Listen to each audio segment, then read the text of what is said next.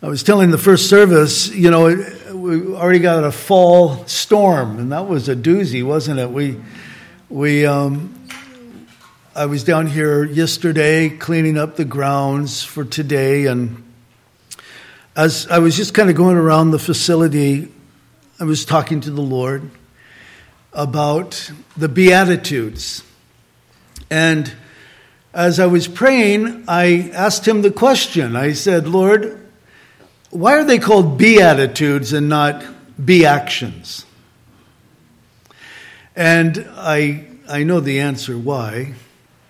But I think that many times Christians, we want to reduce everything down to an action. That's how the Pharisees were. They weren't Christians, but that's how they were. They were more concerned about their actions. What does this look like? How does this appear to other people? Rather than the attitude of their hearts. And yet, when you study the Scriptures, and especially the New Testament, we see that God is very much concerned with the attitude of His people, the attitude of people in general. And when I was thinking of that, I thought, well, it's true. No one could command you to be, and these are not commandments, the Beatitudes are not commandments. No one could command you to be poor in spirit. How could you do that? Be poor in spirit. Okay, I'll try. Or to mourn, or to be meek. These are not commandments. These are attitudes of the heart. No one can command us to do this. It is the work of God in our hearts, in our lives. It's not just an action, it's an attitude. And so we continue where we left off last week. Our beatitude begins this week with blessed are the merciful. The Greek word that's used here for merciful, it's used twice, is eleos. And the word speaks of pity, compassion, kindness, and of course, mercy. Guys, when you study the Scriptures, it's God who initiates mercy. Mercy always begins with God. It never begins with man, because we're not merciful. But God, the Scripture tells us, Ephesians tells us, that God is rich in mercy. He's the one who initiates it. He's the one who is merciful to all who fear Him or seek Him or call out to Him. He is merciful. Now, guys, there's a difference between mercy and grace. I think sometimes, if we're not careful, we could just look at these words and really not give much consideration to the things that we're reading. But grace is God's unmerited favor. And so grace is getting what we do not deserve. None of us deserve God's unmerited favor. And yet it is ours through faith in the finished work of Jesus Christ, But mercy, on the other hand, is not getting what we do deserve. What do we deserve? Judgment, wrath. That's what we deserve. But we don't get that. We're shown mercy. In fact, as you look at the Scriptures, I think it's interesting to note that whenever the words mercy and peace are shown together, they're always in that order. One exception in the New Testament is in Galatians 6 and verse 16. That's the only time that they're reversed. But every other time you see mercy and peace, you'll always find mercy first and then peace second. And I think the reason why is because mercy comes from God and the peace is a result of experiencing His mercy. In fact, when you study the Scriptures, I've been spending a lot of time in the Psalms lately. And as you just read through the Psalms, the word mercy just jumps off the page over and over and over again. The psalmist, they vary, They're either asking for mercy, show me mercy, be merciful to me, or they're acknowledging His mercy that's already been manifested to them. Let me give you an example. This is a psalm from David. Have mercy upon me, O God, according to your loving kindness. Listen to this. According to the multitude of your tender mercies. I like that. They're not just mercies, they're tender mercies. He says, blot out my transgressions, wash me thoroughly from my iniquity, and cleanse me from my sin. Do you recognize that psalm? That's Psalm 51, first two verses.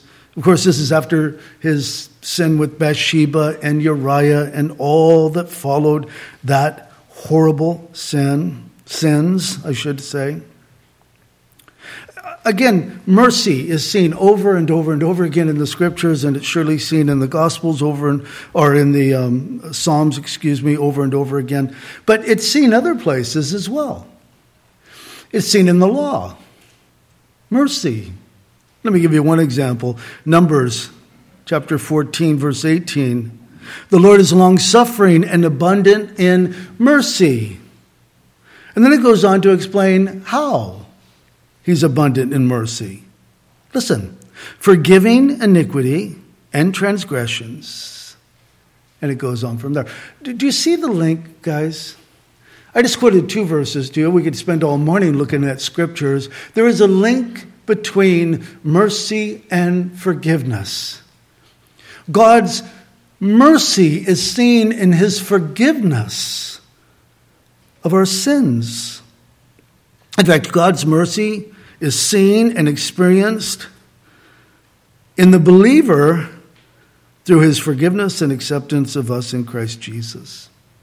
So Jesus, though he's talking to his disciples here, there's a multitude there on the mount, and he says to them, blessed are the merciful. So he's saying, listen, I want you to be merciful. I want you to be, Jesus might say, like me. Guys, Jesus said, not here in Luke or in Matthew, but in Luke's gospel, therefore be merciful just as your Father also is merciful. So there's a requirement, there's a standard that the Lord has for us. It's not just believe and be saved and go on your way and live as you choose. In fact, Jesus, he didn't call us to get people saved. He called us to make disciples. What's a disciple? A disciple is a follower of Christ, a student, a pupil, someone who's constantly learning from the Lord. That's what a disciple is. It's someone who recognizes their master, their teacher, Jesus, of course, in this case, and they submit to him, to his teaching, to his commands. Here's the fact of the matter. All of us have sinned. All of us still sin. All of us need mercy. If you don't believe that, I don't know what book you're reading. I really don't. We all need mercy. And the beautiful thing, the wonderful thing is that the Lord is merciful to us. In Micah, you ever read Micah? A lot of these, Old Testament, the prophets, many times sad that we don't even spend time reading them. But Micah 6:8, I know that you know this verse. He has shown you, O man. We know it because we sing it, don't we? It's a worship song. He has shown you, O man, what is good. Listen, and what does the Lord require of you? But to do justly, to love mercy, and to walk humbly with your God. The mercy that the Lord requires of us is not a mere action. Do merciful acts. No, it is an attitude of the heart. Now, you might think, how can I have any bearing upon the attitude of my heart? It is what it is. Listen, I am convinced that if you're a child of God, if you've been born again, born of the Spirit, you have the Spirit of the living God dwelling within you. He does not create clones, but we are like.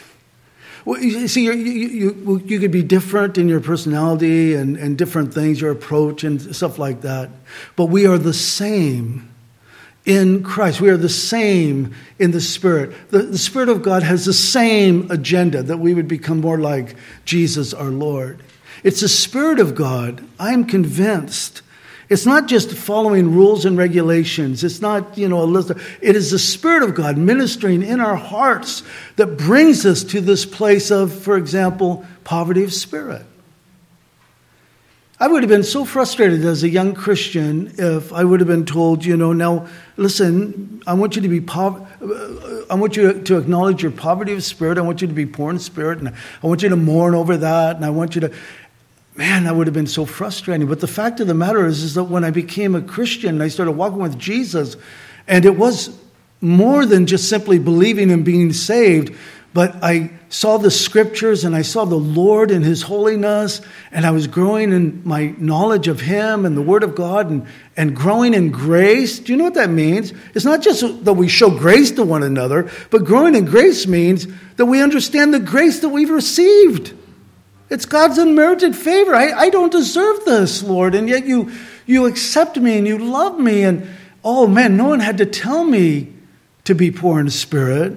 I could turn to the Sermon on the Mount, to the Beatitudes, and say, yes, Lord, blessed are those who are poor in spirit. This is a work of your Spirit. This is something that you're bringing about in our hearts. The blessing of the merciful is they shall obtain mercy. Guys, this is so important. They shall obtain mercy. We shall obtain mercy.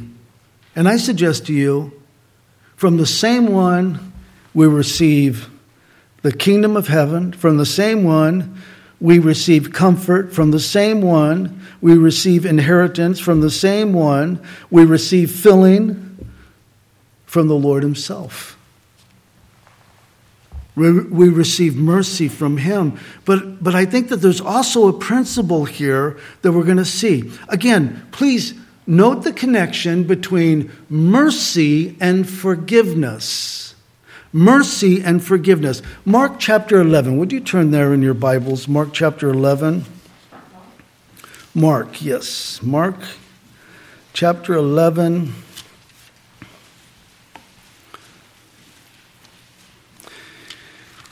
And let's see.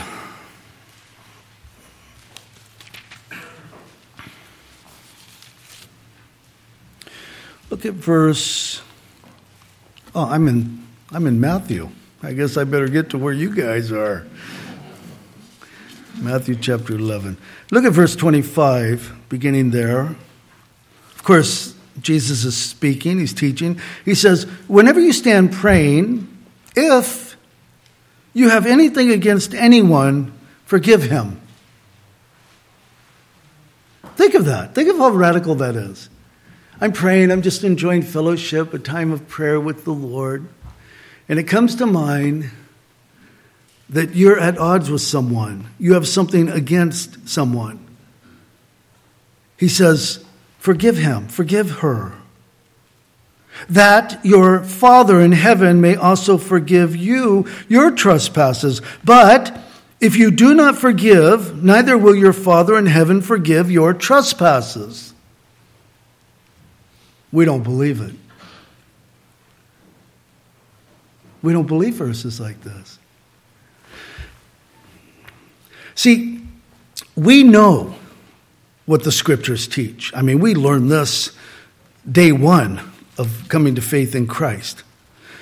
We know, Ephesians chapter 2, verse 8, for by grace you have been saved through faith, and that not of yourselves, it is the gift of God, not of works, lest anyone should boast. We know that.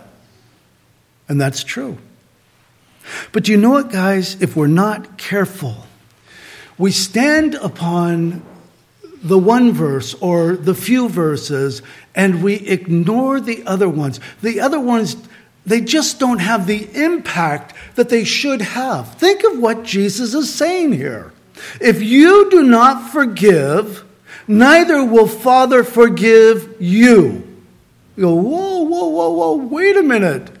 I don't like that. That's uncomfortable. Well, he doesn't stop there.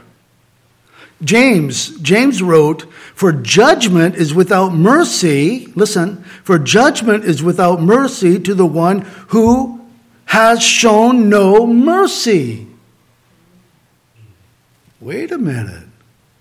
What's that all about? Well, let me point out, because see, there are some that will say, yeah, but Jesus was speaking before the cross. Jesus was speaking before the gospel was understood. So we just, we got to kind of put that in its right place. Well, James wrote after the cross. James wrote after the gospel was being preached and received.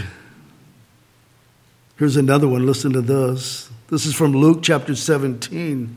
Verses 3 and 4, Jesus says, "Take heed to yourselves. If your brother sins against you, rebuke him. If he repents, forgive him. And if he sins against you 7 times in a day, and 7 times in a day returns to you saying, 'I repent,' you shall forgive him." You say, this is absurd. No, this is mercy. This is mercy. We must forgive others. We must be merciful toward others. A lot of people talk about karma. Karma has nothing to do with Christianity, of course. And it's not karma that you should be concerned with. It's mercy that you should be concerned with, that we should be concerned with, and the lack of it. It's mercy. It's not karma. The parable of the unforgiving servant. You guys know it. I'll just read it. Matthew chapter 18. "The servant therefore fell down before him, saying, 'Master, have patience with me, and I will pay you all.' Then the master of the servant was moved with compassion," or to feel sympathy, to show mercy, "released him and forgave him the debt." Down a few verses. "But that servant went out and found one of his fellow servants who owed him 100 denarii, and he laid hands on him and took him by the throat, saying, 'Pay me what you owe.' So his fellow servant fell at his feet and begged him, saying, 'Have patience with me, and I will pay you all.'" He says the same thing.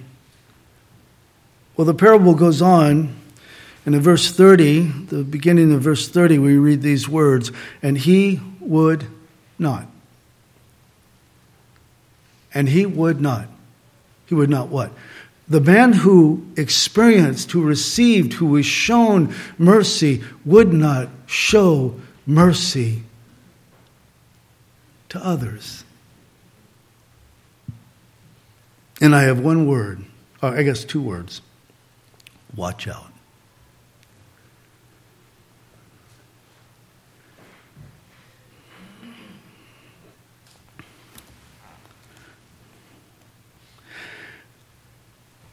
It's a strange thing. I am baffled by the Lord choosing to use humans. I mean, really, it would have been better if he used angels, and they illustrated and they lived and we watched. But it's the other way around. They're watching, we're living, we're doing, doing the things, and they're amazed by the redemption. Probably, they're amazed. He redeemed them. They're going, I don't get it. Must be grace. Yes, it's grace.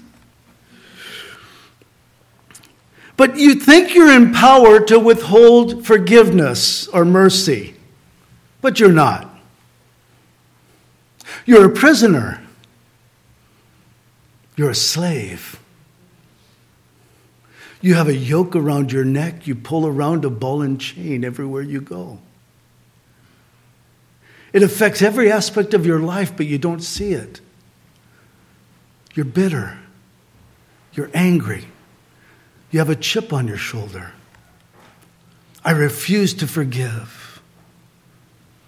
And I believe at the root of the unwillingness to forgive is that you or I just don't believe that our sin is that bad. I would never do this. I would never do what they did to me. And we make it this personal thing. I speak from experience. I was angry at a man for 7 years. Ironically, sounds like a biblical number, doesn't it? I was angry at a man for 7 years. I was betrayed. I was heartbroken. I could not wrap my head around the thing. When the thing was revealed to me, I literally felt like something snapped in my brain. I literally did. I don't know how I responded, but I just felt so betrayed. And I did what I do. I don't know. Maybe I'd be better off if I didn't do things like this, but I went right to the person. I called the person because of distance. And I said, I want to know, did this happen? And he said, no, it didn't happen. And I was enraged because now, it's like you're not being honest. And I know you're not being honest about this. And how can we ever have a relationship with one another because of this betrayal and now this deception? And you're not being honest. And how could you do this thing? And for 7 years it continued and it continued and it continued. And there was this cold war between us. And every time I called his home to talk to my mom, a few words between us. It was my dad. So angry, so bitter, so sick about the thing. But, that's only one area of my life, so it doesn't affect the other areas of my life. Not so, not so, not so. It affects everything. It affects the way you deal with your children. It affects the way you deal with your spouse. It affects the way you deal with other people. You have this distrust toward other people because, after all, this has happened, and how can it, and this type of thing. And I remember the day that I was set free.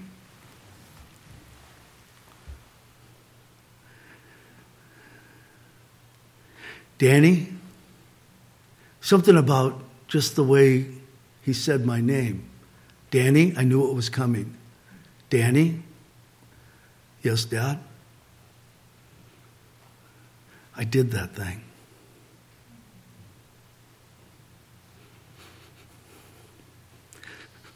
I said, thank you, Dad. Thank you, Dad, for admitting it.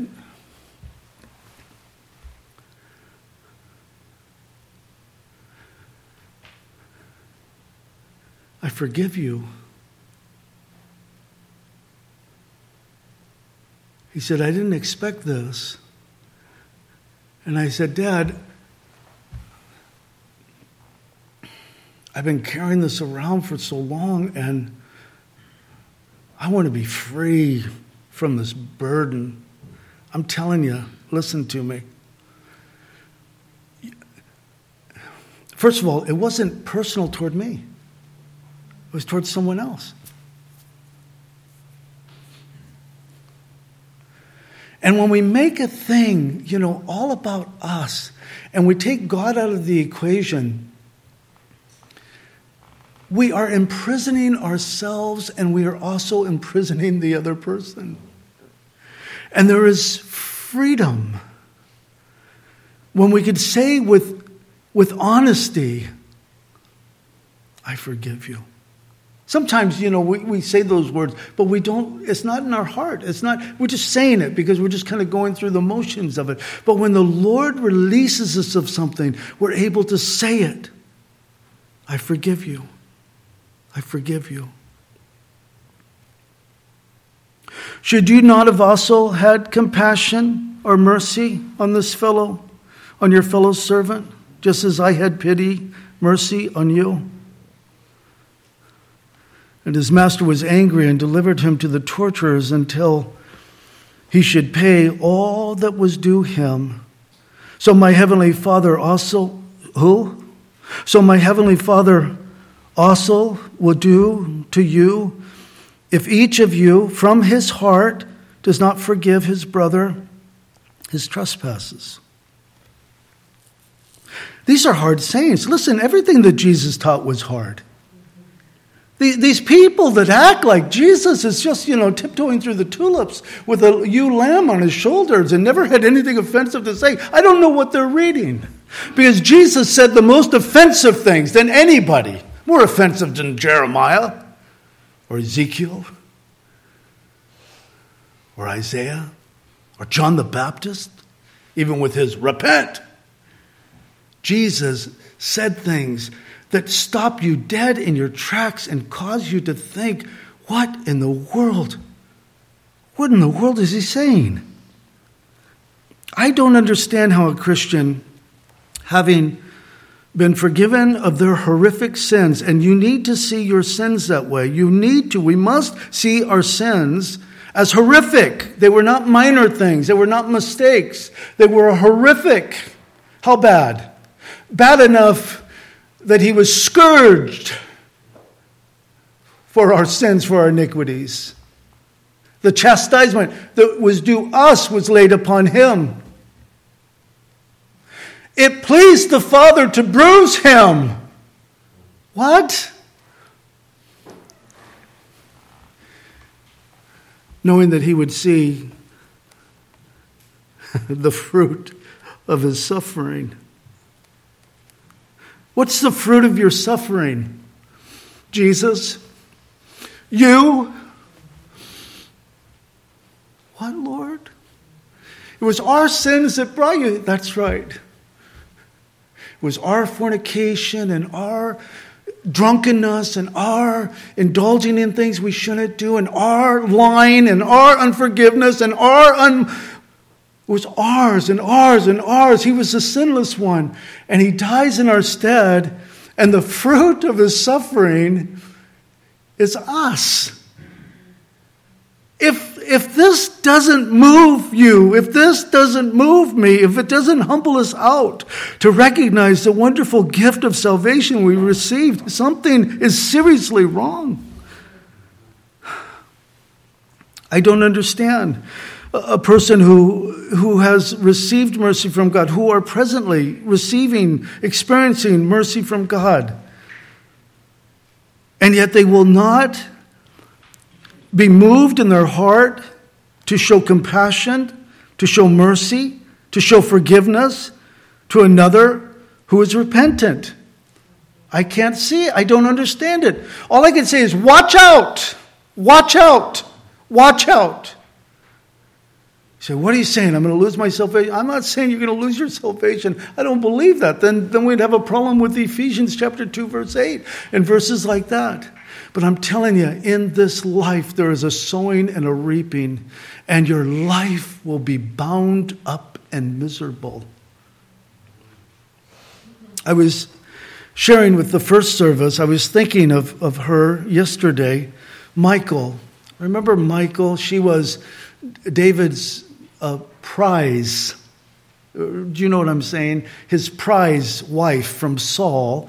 He was supposed to get her older sister, but Saul gave her to another man. And so Michal and David were in love. And so Saul said, yeah, this is good. She could be a snare for him, a trap for him, Maybe there was more in that than we think when we read it. But we kind of follow Michal, and we don't see her much, but we do see her when they finally brought the Ark of the Covenant back, and they're doing it right, and David is dancing in an ephod before the Ark of the Covenant. He is a man of God. He is so moved by God's grace and his mercy, and the Ark is here, and this is a representation of God's presence with us, and he's here, and he's dancing, and he's twirling, and the image that I get is that his wife, Michal, looks on with scorn. And when he gets home that evening, she mocks him for his worship before the Lord. As if he was trying to entice the young maidens, this handsome, redhead, David. I think it's interesting to note that she was barren. There's no mention of her ever having children. You say, what does that have to do with anything? Because I think her barrenness was a picture of the spiritual barrenness in her life. She was all bound up. She didn't understand mercy. She didn't understand grace. She didn't understand what it was to worship God. She looked at what her husband was doing with disdain rather than, look how much my husband loves Jesus, or loves the Lord, not Jesus. Jesus wasn't on the scene yet, but he was present. I don't want to be bound up. I lived too many years like that. Verse 8, blessed are the pure in heart, for they shall see God. And the word see, it means to gaze with eyes wide open at something remarkable.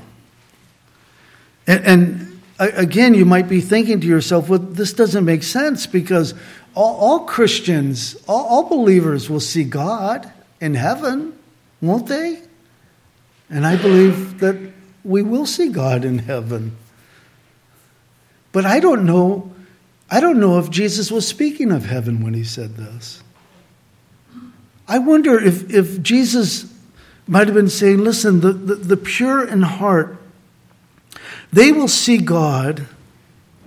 They will see God in the Word of God like others cannot see him or will not see him. The pure in heart, they will see God in the circumstances of life like others cannot see him, will not see him. Some people are so cut and dry. There's no room for emotions or the leading of God, or God is directing in a certain way. And I wonder if Jesus wasn't speaking of the here and now, that they would enjoy a greater intimacy with the Lord. Just something to consider. Guys, remember the backdrop, and we know this because of the context of Matthew chapter 5, the Sermon on the Mount and all, and what Jesus has to say about the scribes and the Pharisees, how our righteousness must succeed or must surpass that of the scribes and the Pharisees. They're in the backdrop of all of this.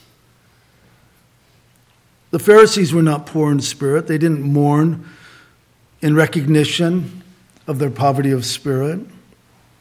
They were proud and harsh, not humble or gentle. They felt they had attained righteousness, and so they had no appetite for righteousness, for true righteousness. They were more concerned with legalities, their interpretation of the law, than with mercy. Don't we see that? That's why Jesus was so upset about them. Their actions, I'm sure, looked right before the people, but it was the attitude of their heart. Your heart is so far from me. I'll tell you, this is going to sound weird. I would rather hang out with unbelievers who cuss and swear and do what they do than with pretenders. They've got it all down. They can quote a scripture at this, that, and the other. And it's almost like you want to say, but look at your life. There's been bumps. There's been falls. There's been stumbles along the way. Are you not acknowledging? I don't acknowledge those. No. I just think, I can't tolerate people like that. I really can't. And I couldn't tolerate people like that before I was saved. I remember, I've told the story many times. I don't know if it was Young Life or something like that, and I'm not putting down any particular group or anything. But when I was in high school, I was a kind of a hippie guy. I was a Neil Young fan. I had some Levi jeans that were like Neil Young's. He inspired me. after the gold rush, all the patches all over and everything. We would wear our jeans until they were almost falling off, because it would be so worn out. Flannel shirt, that would be my dress shirt, and long hair, wore our hair long, and that was kind of our thing. And I went out for football and quit after, the first week because I didn't like the coaches calling me names. I was really peace. But at the same time, there was this conflict because whenever anyone would get in my face, I would fight them.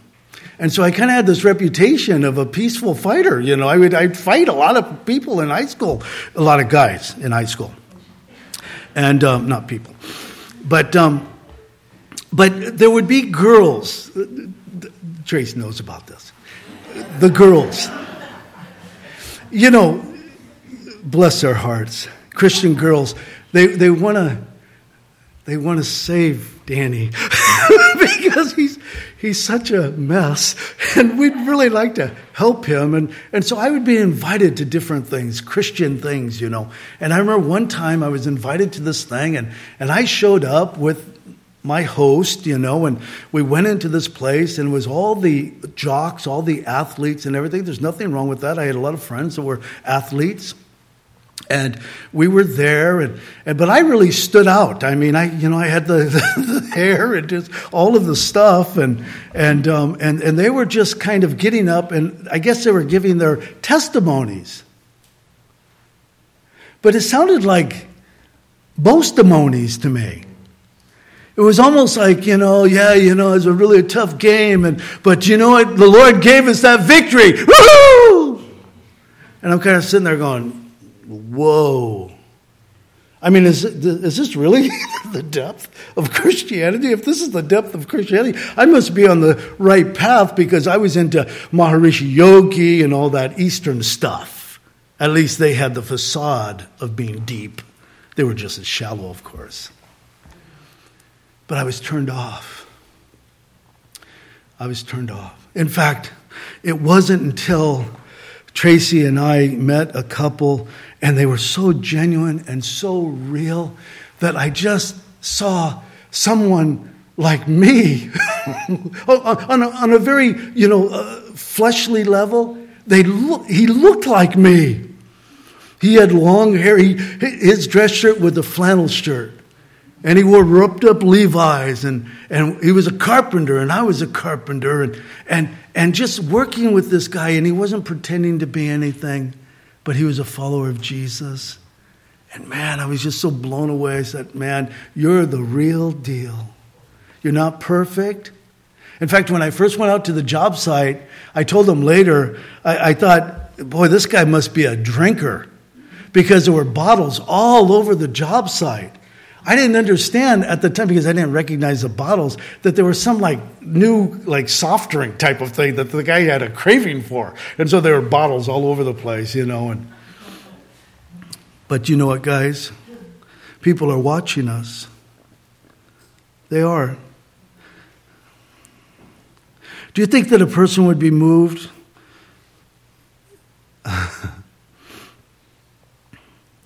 by our compassion for other people?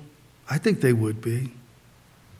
I think, in fact, we diminish or we destroy the imaginary view or the view that people have of us. I was on a jet. I was flying to California to a pastor's conference, and I had seen this guy. He was a Greek Orthodox, Egyptian Orthodox priest. And I saw him there in the beard and the hat and the black thing and everything. And I prayed, Lord, I pray that he sits next to me.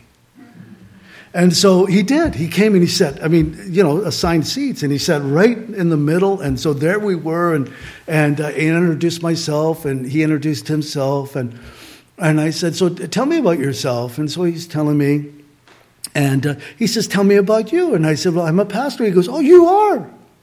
And he's looking at me, and I've got my shorts on and flip-flops and everything, dressed quite a bit differently than he's dressed, And then he gave me a little thing, and he says, why don't you read this? And I think I was reading Calvary Road at the time, and I said, have you ever read this book? This book is just wonderful, very Christ-centered, and we kind of exchange back and forth. He said, as we were landing, he said, when you told me you were a pastor, I judged you based upon your appearance. And I said, yeah, me too. I judged you because of your appearance, And then, we were able to talk how foolish it is to make these judgments. I think sometimes people assume that we're hateful and we don't care about people and there's no compassion for people. And when we show them that, no, this is how Jesus is, it blows them away. I always tell people, if you look at Christians, you may never become one. But if you look at Jesus, I don't know how you can look at Jesus in the Gospels and not be drawn to him. With all the hard things that he taught, all the difficult things that he said, the things that he said that offends you, and you're not even present. You're not even standing there, and he's saying it to your face. You're just reading it. And you're going, oh. But you say, oh, I love him. Oh, I want him. Blessed are the pure in heart. I got to wrap this up. Blessed are the peacemakers. I don't think this speaks of just those who are, trying to make peace, but I think it's speaking of those who really love peace, who are actually bringing about peace by overcoming evil with good. And I think that the best way and the most important way is in the spreading of the gospel. Because listen to me, a lot of churches have gotten off the rails since the whole COVID thing. I'm not blaming COVID. It's just that's just the time frame of everything. Churches are closed down. Black Lives Matter, all of that type of stuff happens. All of a sudden, churches, not all of a sudden, for some it took a long time. Some it took a year. They open. And people are amazed. They're saying, what happened to our pastor? He's woke. And now he's not doing what he once did. And now we're talking about this every Sunday and that and this, that, and the other. And something has happened to transform, not in a good way, but to transform churches. And there is kind of this social justice focus. But here's the thing. Biblically speaking, the greatest need for reconciliation is not between people groups. It's between humanity and God. Amen. And we've been given the ministry of reconciliation. How? By being reconciled ourselves to God. Now all things are of God, who has reconciled us to himself through Jesus Christ and has given us the ministry of reconciliation. That is, that God was in Christ reconciling the world to himself, not imputing their trespasses to them, and has committed to us the word of reconciliation. What's the blessing? For they shall be called sons, daughters of God. The blessing of the peacemaker is that they are recognized as true children of God. The attitudes described in the Beatitudes are not valued by our modern culture. And they never will be. Our culture doesn't recognize poverty of spirit or pure in heart as an attribute or attributes that should be admired. But they're characteristics of citizens of heaven. Mario, come up, please. Guys, Jesus is coming. I wish I knew when he was coming, but he's coming. And judgment is coming. So,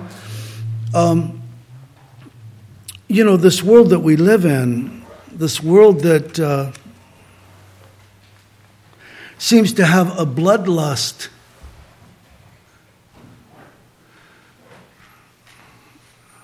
for abortion and a sexual lust for pornography and a power lust, it is ripe, it has been ripe for judgment. Judgment is coming on the earth. I mean, this is what, we know that the judgment that's coming is going to be 7 years. We know this from Daniel chapter 9. We know this from Revelation, the book of Revelation. Guys, don't you think it's amazing? Isn't it wonderful how it's almost as if, once you get to Revelation, the Lord says, now, I want to really break this down for them in case some of them didn't understand that there's a missing 7 in Daniel chapter 9. So let's break this down. Okay, Lord, what do we do? Well, I want you to break it in half, 3.5 years. Okay, we got that. I want you to make it really simple. I want you to give the months, 42 months. Okay, all right, we'll do that. Oh, and I want you to break it down to the very days. Okay, Lord. All right, we'll get it. 7 years, judgment coming on a Christ-rejecting world. People are perishing. But we're here still. Guys, listen, all of this craziness is happening, and we are here. We, the church, with the Spirit of God, the restrainer, the Spirit of God, is here. But we will be removed. And it's going to be unbelievable. So we want to make sure that we're sharing the gospel with people. We're telling them of the importance. I think sometimes, we think that talking about judgment isn't a good thing. We don't want to scare people. We just want to talk about the love of God. I think we're beyond that. I think we need to tell people as it really is. Because people are seeing this world that we live in that is just falling apart at the seams. And people need hope. And the only hope that this world has is Jesus. It's faith in Christ. And so look for opportunities to share the gospel with people. It goes without saying, if you're holding a grudge towards someone, forgive them. Forgive them. Trust God. Stop pretending like you're God, you're in control, because you're not. And when we do that, we just wear ourselves out. We really do.